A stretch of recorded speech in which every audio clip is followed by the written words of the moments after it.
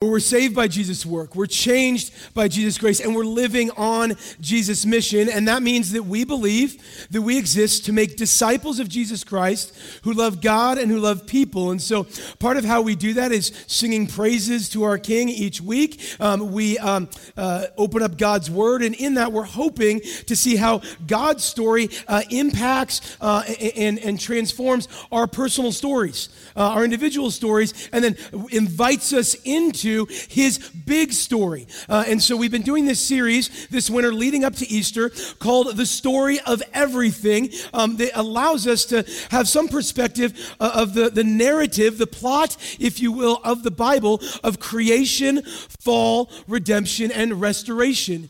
And so today we're going to be in chapter 5 of that story. So hopefully you've got one of these discipleship guides with you. If not, you can grab that. But what we're going to be doing today is a little bit ambitious. I'm going to try to preach us through the entire book of Exodus.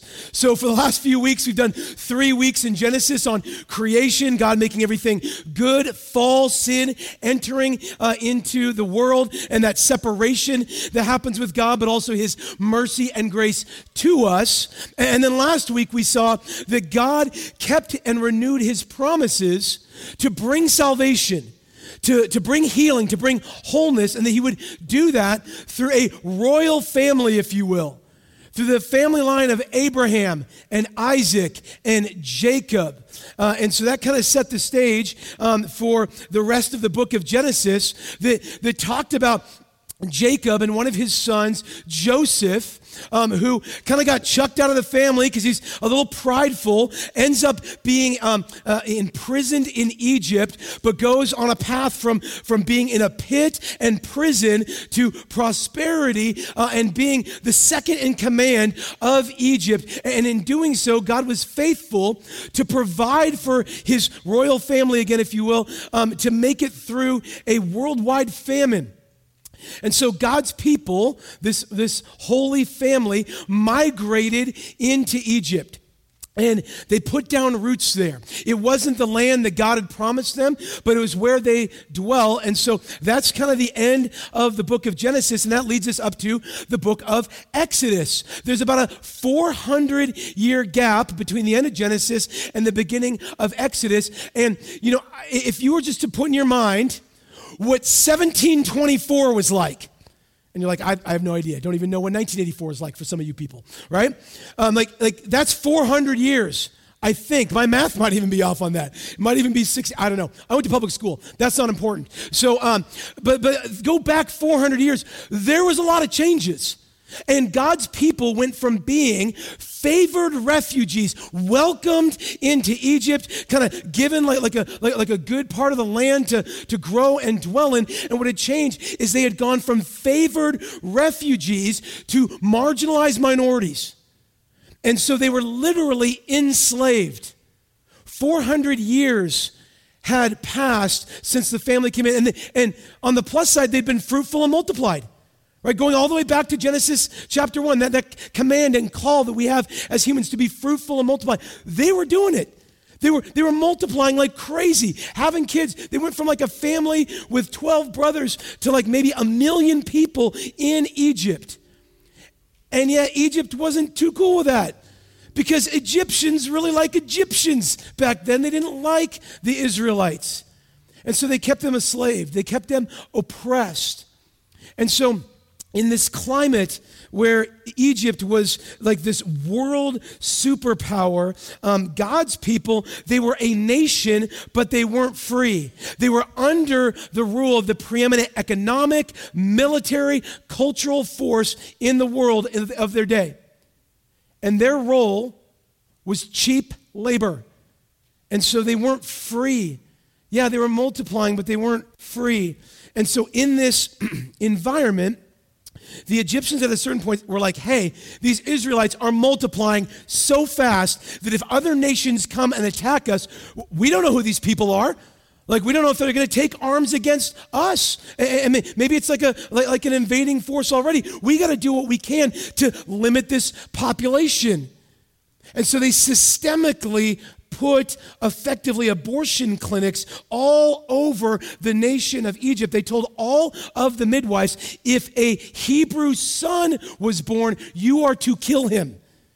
Because they're like, all right, because we don't want those guys leading rebellion against us. We don't want them starting families or businesses or owning land or doing anything that could cultivate culture. We just want to keep them down. And through, I think, some fear of the Lord, it says, the midwives kept reporting back to Pharaoh that like, hey, the Israelite women, they just give birth so fast. We can't do it. There was like, civil disobedience to an evil government and what they were doing. And through civil disobedience and through God's providence, while many of Israel's sons ended up drowned in the Nile River, one was placed in like this little reed of an ark and sent down the river, and he found his way into the royal family of Egypt, and that baby was Moses. And already, like some of you that did Bible school and stuff, oh yeah, Moses. Like, okay, yeah, Old Testament guy. You're like, he's a hero, right? He's all right. He's a good dude, but also not. So we'll see about Moses. He rises up in this family. He's treated like a prince of Egypt, and when he gets to about 40 years old, so 40 years have gone by, God's people are still being oppressed. They're making bricks with less and less straw. They're building up these pyramids for the pharaohs, all that stuff. And it's just brutal. And he just kind of has an awakening, if you will. And is like, I cannot handle the systemic injustice that's happening to my people. And so while one of the guards is whipping a Hebrew out where they're working at, what Moses does is goes one-man Antifa riot. Just one-man vigilante. Like, I'm going to take this guy. He murders the guy. That's why I'm like, he could not pass a background check to serve in our kids' ministry. Okay, right?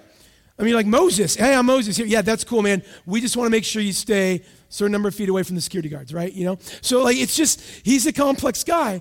And so he's thinking that that's going to spur on this rebellion. That's going to be what, like, rises everybody up. Only his people are like, hold up. We just saw you murder that guy. I'm not really interested in what you have to say, Moses, because you're a murderer. You're just as bad as the Egyptians. So he goes and he flees. And he finds himself out in a land called Midian, which was actually in the same region that God had promised his people generations before. And for Moses, he gets married. He has kids. He actually ends up becoming quite prosperous. He lays down roots. And I mean, honestly, just kind of has a quiet, peaceful life. He's like, I'm done with Seattle. I'm moving to Wenatchee. I got a farm, and he's doing good. And he's like, I don't even want to come back to Seattle unless there's like a Husky game, right? And so that's what he's doing. He's out there. And then something happens 40 years later. Moses is 80 years old, and God shows up and dramatically changes not only the rest of Moses' life, but the trajectory of God's people as they transition from his family to his nation. And so that's a long intro that gets us here to Exodus chapters 2 and 3.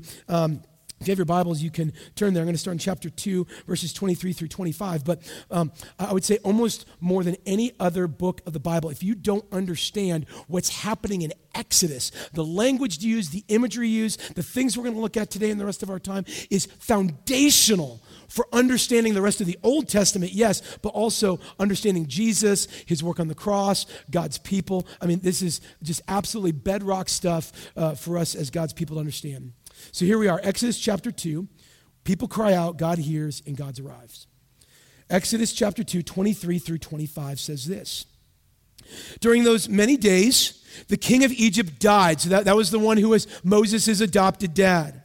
And the people of Israel groaned because of their slavery and cried out for help. Their cry for rescue from slavery came up to God. And God heard their groaning, and God remembered his covenant with Abraham, with Isaac, and with Jacob. God saw the people of Israel, and God knew. And God knew. So here's the people, 40 years later, Politically, things have gotten a lot worse in 40 years than they were before, because at least that other king had Moses, who was like, kind of his adopted Hebrew son. Now we've got a new king, a new Pharaoh who's even more intense, and the people cry out. You would think that after maybe 400 years of slavery, that God's people would have just kind of gotten used to it. This is just the way things are now. I mean, why try to fight it? Why pray? Why work? Like, it's just, at a certain point, you get so beat down, you just feel defeated. Except there's something in each one of us that knows that we're not designed for slavery, we're designed for liberty, we're designed for freedom, we're designed for flourishing. And so they're not content to live under Egyptian slavery. And for us, I believe that we need to think about this in some spiritual terms. That you and I, we're not made to live under the yoke of, under the slavery of sin, of pride, of brokenness, of shame, of rebellion against God. That ends up weighing us down. We're made for freedom. We're made for connection with God. We're made for flourishing. And so at a certain point, they know that their slavery is not right, and they just start crying out to God, this is not okay. God, please come and intervene. They assess their condition, their experience, their groaning, and they're crying out, not just this is terrible, but God, come in and fix this. God, come and do what only you are capable of doing. Because they're way beyond, like, maybe the next generation will get it right. Maybe the next Pharaoh will be better than the last Pharaoh. No, it's still tough.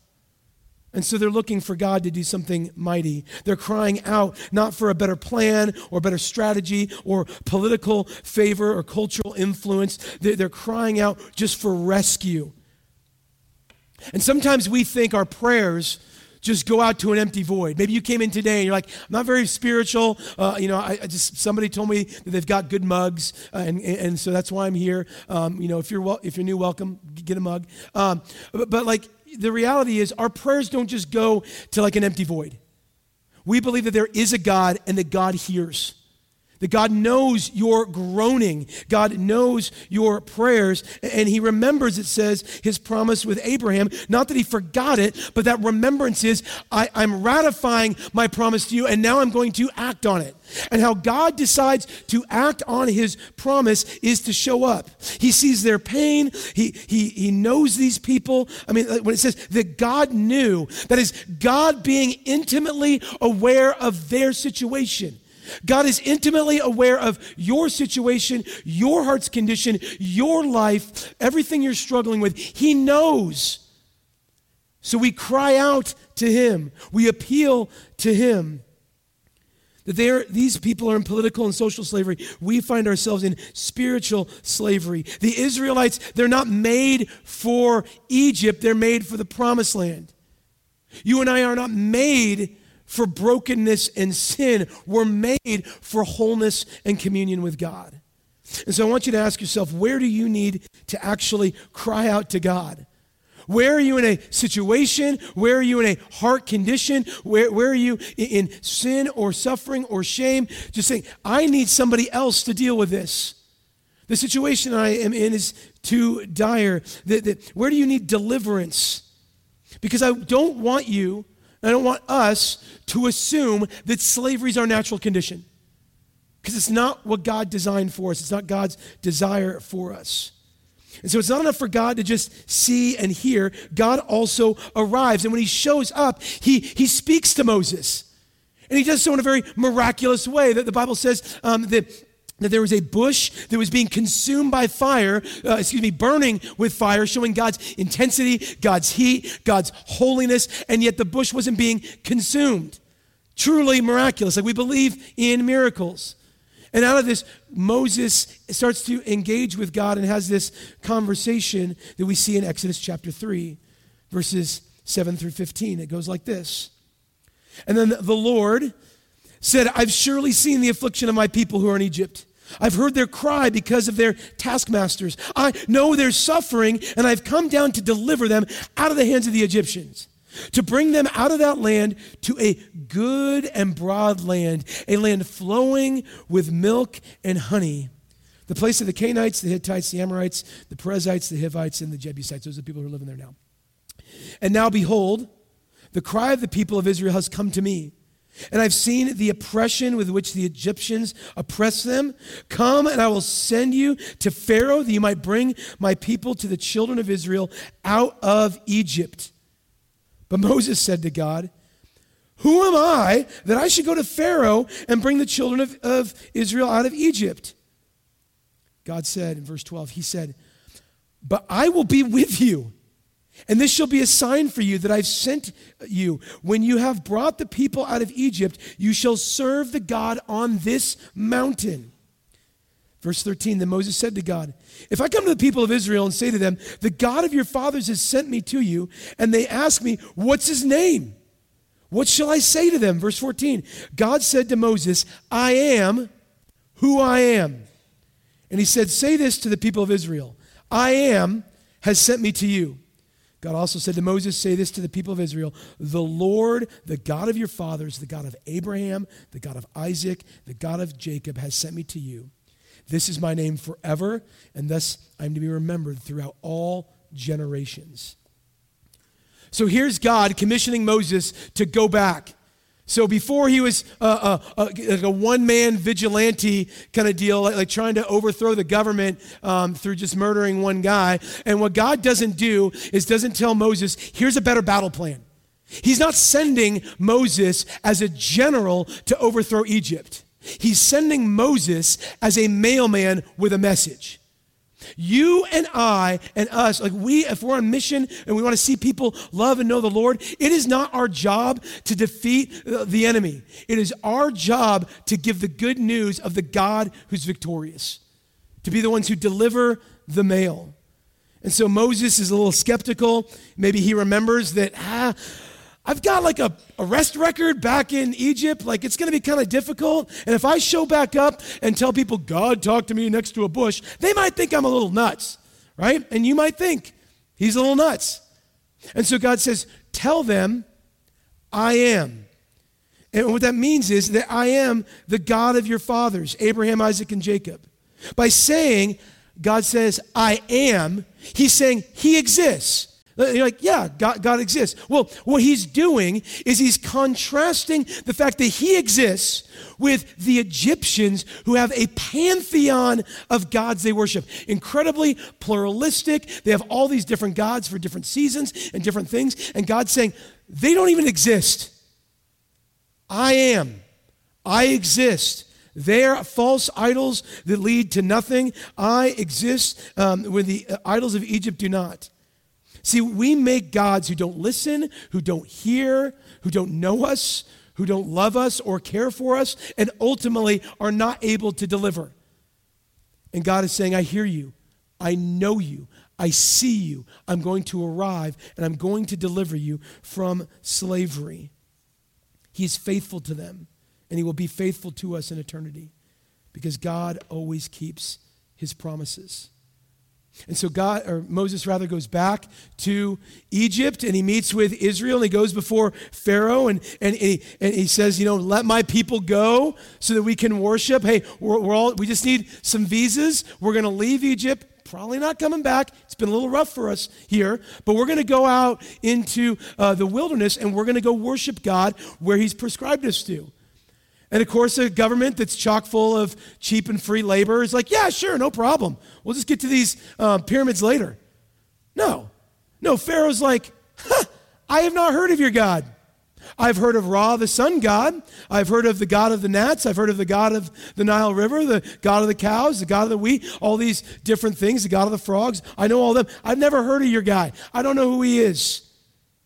And so, since you've bugged me, I'm just going to go ahead and make things a little worse for your people.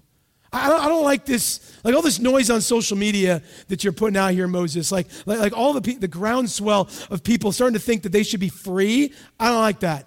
We're censoring that. You're all going to go back to work, and it's going to be rougher. Less water, less straw for making the bricks. It's going to be tough. It's going to be brutal. And so when Moses begins talking about God's liberation, the enemy actually rises up and gets stronger. So for a few chapters, things are actually worse for God's people than they were before Moses shows up. And at a certain point, they're just like, this was a lot rougher than we thought. And Moses is even beginning to question, like, God, why have you done this? Things are actually getting worse. He's already forgotten God's promises. Moses thinks the bad chapter of the story is the end of the story. When he has already forgotten, spoiler alert, God wins. Like in whatever chapter we're in our lives, like we're not at the end if it hasn't looked like God has won. And so, like, we can have great hope and great confidence in whatever we're dealing with. And so God talks to Moses again here in Exodus chapter 6, starting in verses 6 through 8. He comes and re-promises deliverance. And he says this in verse 6.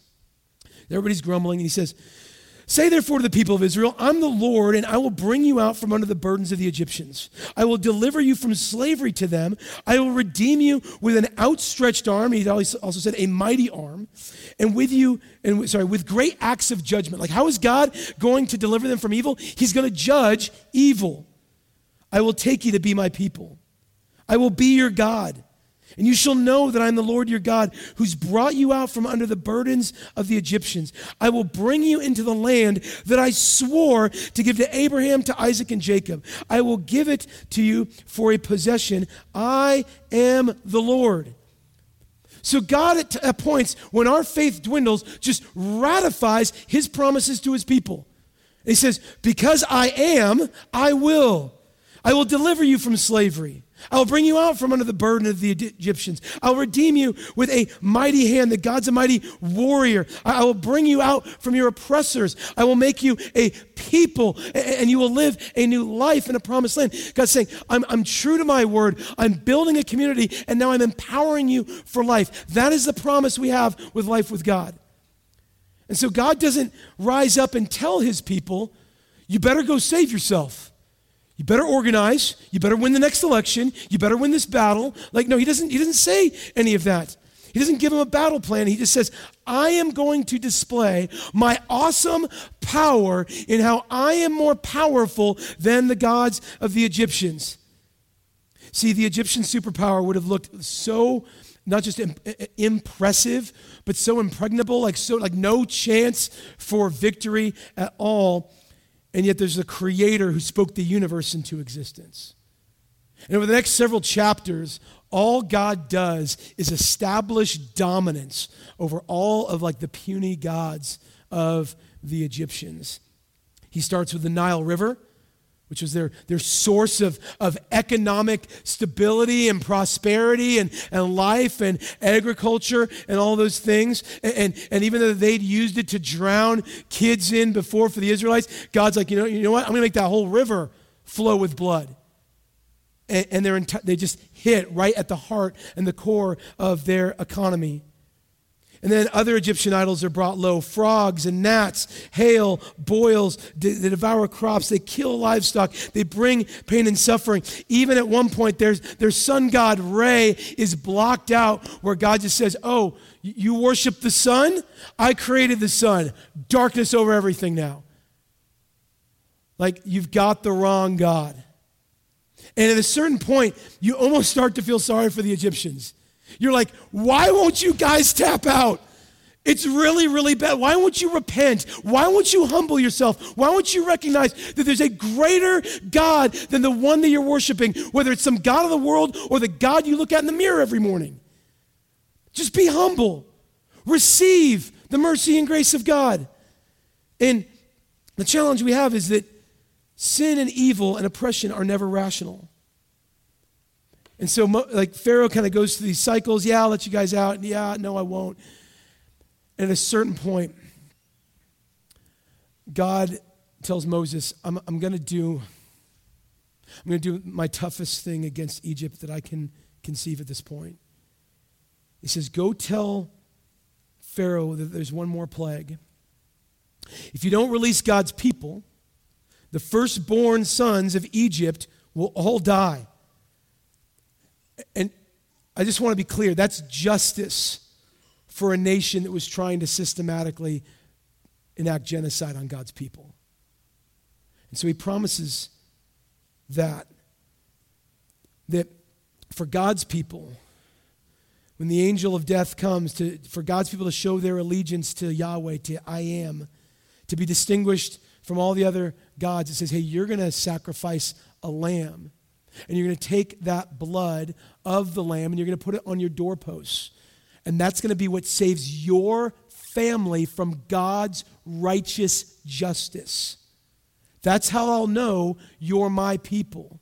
You will share a special meal together with that lamb.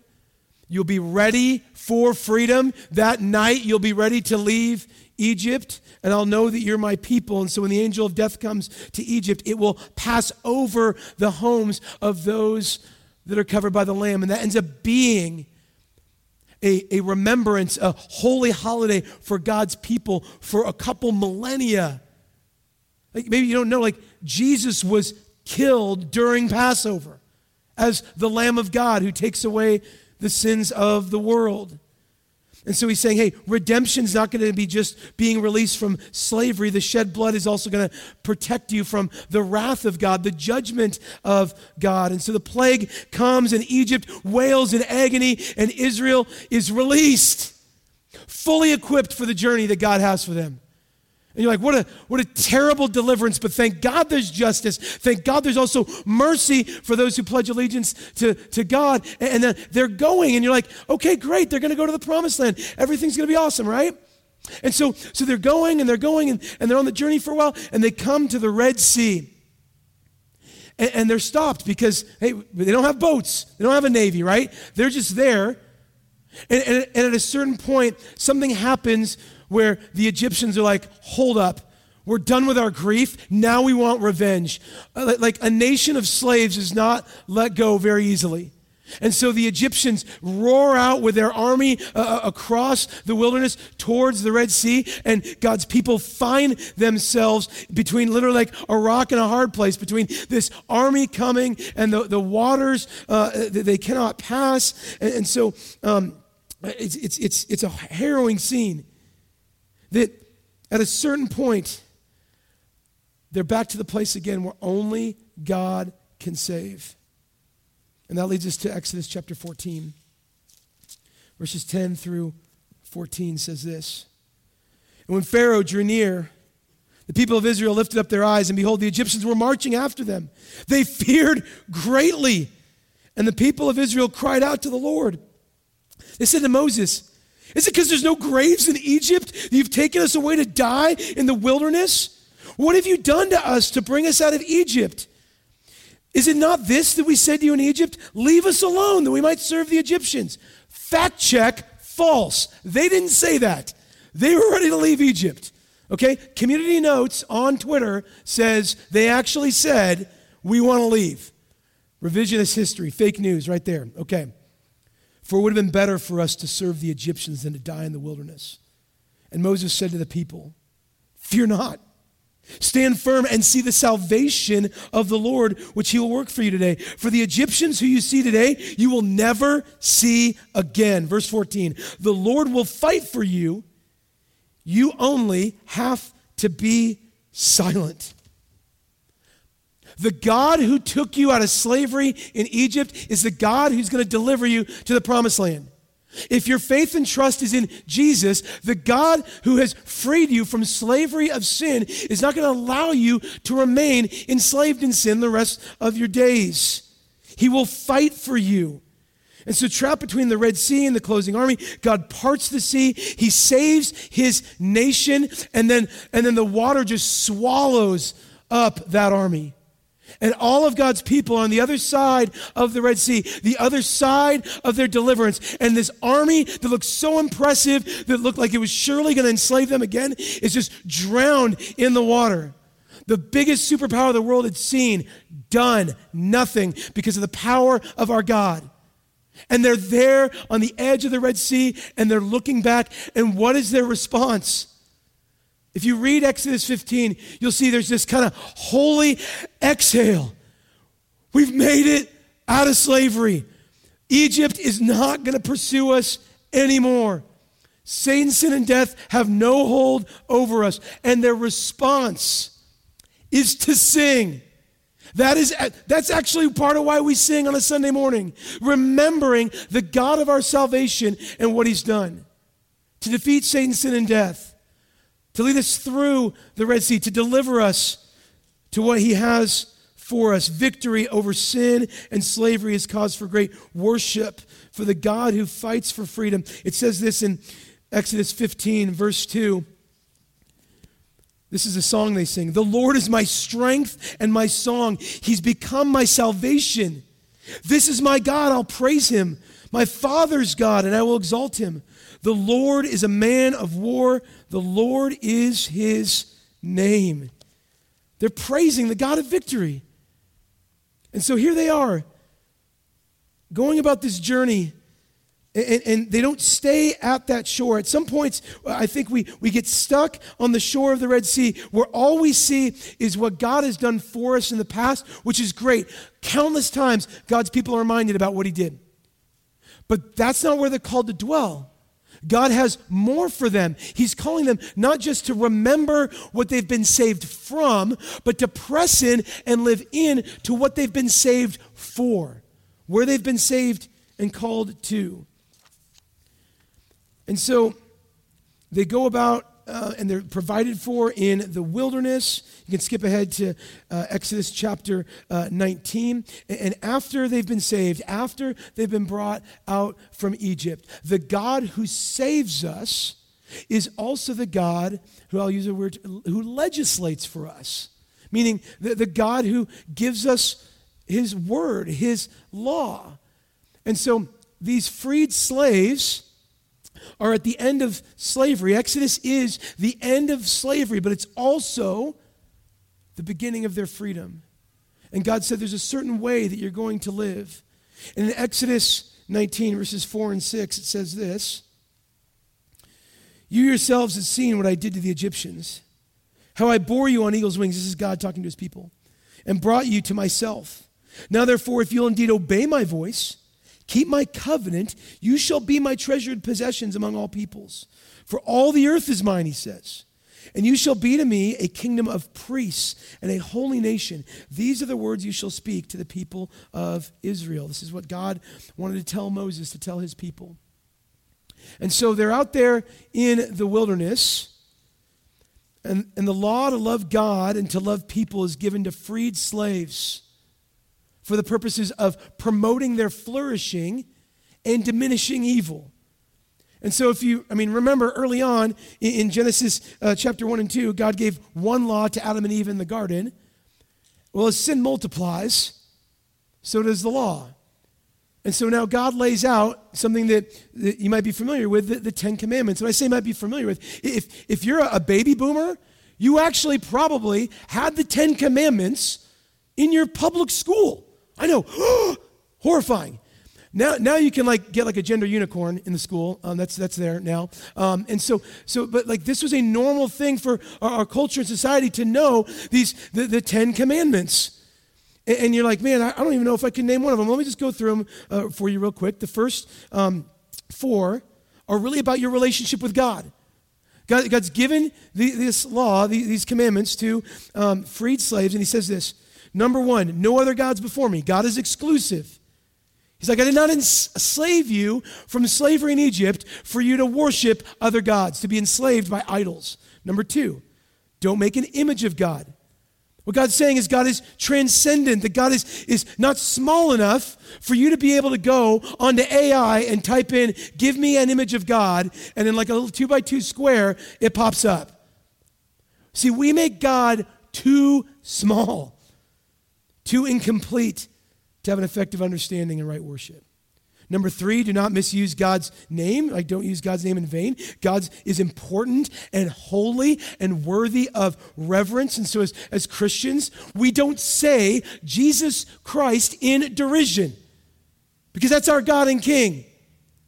And so some of you guys know Tim Tebow, right? Former Heisman Trophy winner, Christian guy, played for the University of Florida, and I think played one game in the NFL. I think he won. I saw this clip with my son, and Tebow is at the driving range. I'm not going to try to do a golf swing because I don't golf. But he's there, and he's with some buddies, and apparently he had some amazing drive. And one of his buddies just yells out, "Jesus!"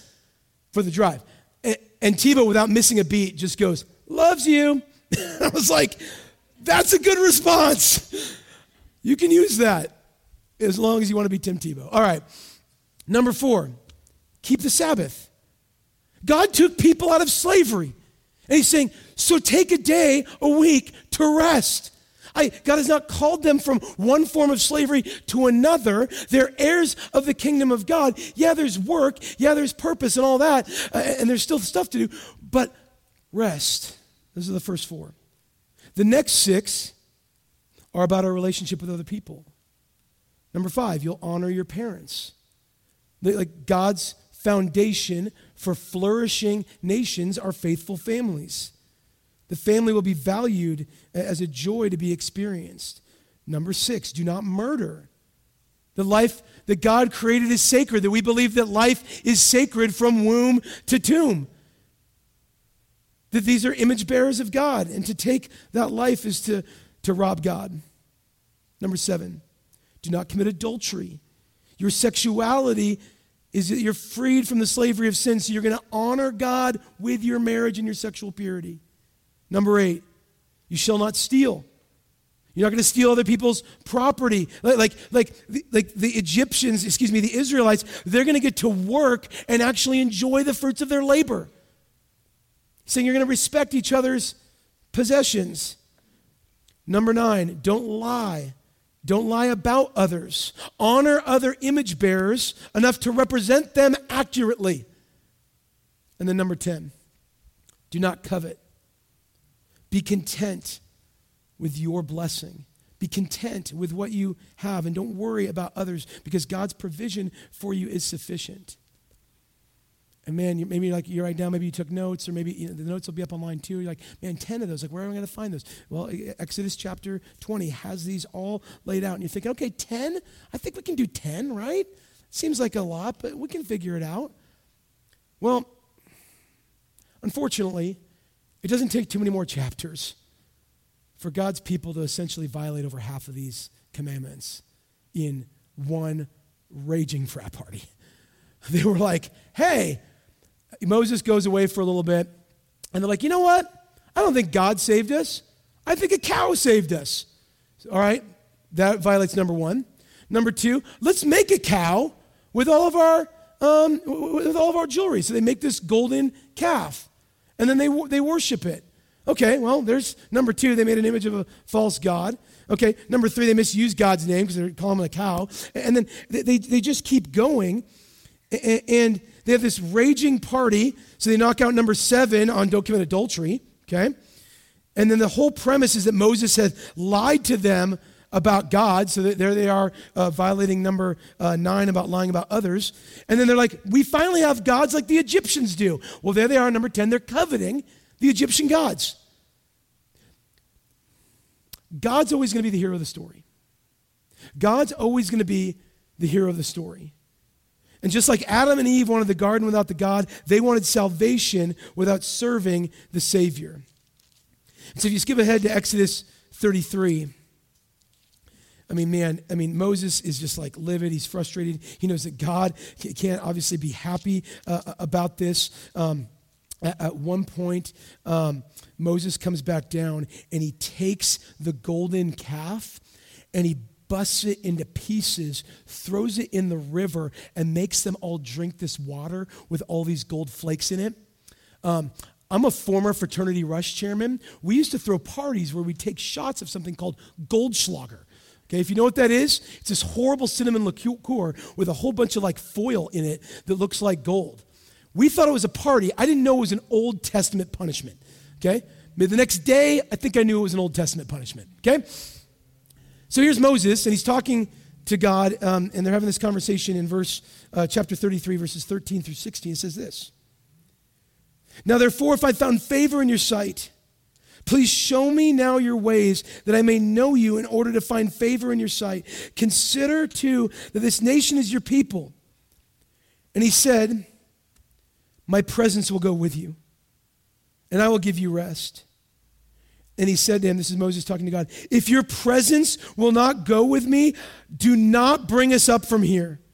For how shall it be known that I found favor in your sight, I and your people? Is it not in your going with us, so that we are distinct? I am your people from every other people on the face of the earth. What Moses is saying is, God, we don't even want to go into the promised land if you're not going to be there. I think some of us want the good things that we think happen with a life with God, and we don't want a relationship with God. And what Moses is saying is, God, the only thing that matters is that you are with us, God. God, I don't want the promised land if your presence isn't also going to be with us. See, you and I were not just made to not be in slavery. We were not just made to be by ourselves, to be our best selves. We are made to be in communion with God, to enjoy the favor of God, to have a relationship with God. And it is our sin that separates us from that. And God knows that. And God hears that. And so when we cry out to God, God is merciful and kind to us and answers with his presence in the Holy Spirit. Answers with salvation in the person and work of Jesus Christ. That these people are going to be part of a new nation, no longer slaves, but saved to proclaim the God who saves. They said, hey, we are going to be a nation of people that the rest of the world is going to look at to say, their God saves. The church, the people of God, we exist in the world to be lights to the world, to show people who don't know God, their God saves. Not to be the ones who win the battle, but to point to the one who does. And that's where we see Jesus in this story as we begin to close. God hears the cries of his people desiring freedom. God knows our sin, he knows our suffering, and God comes down in Jesus with a message of freedom, a message of repentance, a message of salvation. And rather than a mighty arm where God's this mighty warrior like he was with the Egyptians, Jesus answers with great humility. And it takes him all the way to the cross. Just like Moses was under the threat of state-sponsored infanticide, Jesus was under the threat of King Herod, where he murdered all of the children under 2 years old, all the young boys under 2 years old. And just like Moses takes, and God's people go take flight to Egypt and returns to Israel, Jesus actually, in his life, they leave Herod to go down into Egypt and dwell, and then come back to God's promised land, led out of Egypt. Jesus says in John chapter 8, before Abraham was, meaning before Abraham existed, I am. Jesus Christ says he's the I am of the Old Testament. He's the same God yesterday, today, and forever. And so we as a church, we as the people of God, we say that we're saved by Jesus' work. Because Jesus is the Passover lamb and the mighty God, he still tells us to just be still and be saved by his mighty work. 1 Corinthians 7 says, for Christ is our Passover lamb who's been sacrificed. His work saves us. Again, not with overwhelming power, but with humility.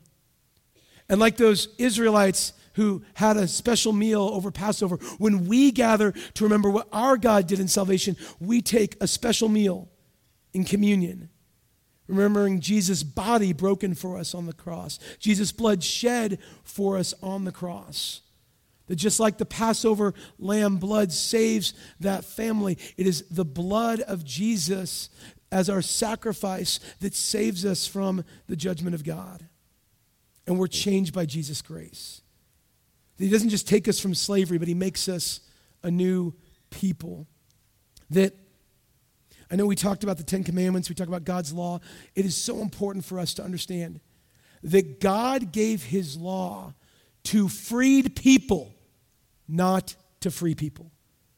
God didn't say, hey, live this way, do these things, follow those 10 commandments for a couple generations in Egypt, and I'll think about saving you. Like if you're like, hey, I don't have a relationship with God, I don't have a relationship with Jesus. I mean, there's a lot of stuff in here I'm sure I'm already doing that I'm not supposed to do. Maybe I'll clean myself up and then I'll come back. No, that's not the gospel. That's not the way our God saves. Our God saves us, takes us from slavery of sin, washes us clean, makes us new, leads us through the Red Sea, leads us through the wilderness, and then says, here's how you shall now live in response to the fact I've already freed you. God's not hoping that you will get your life right so that you can be a freed slave. He's freed you so that you can live a new life with him and for him. And so that's part of how and why we have a mission to proclaim freedom to captives who don't know anything but the slavery of Egypt.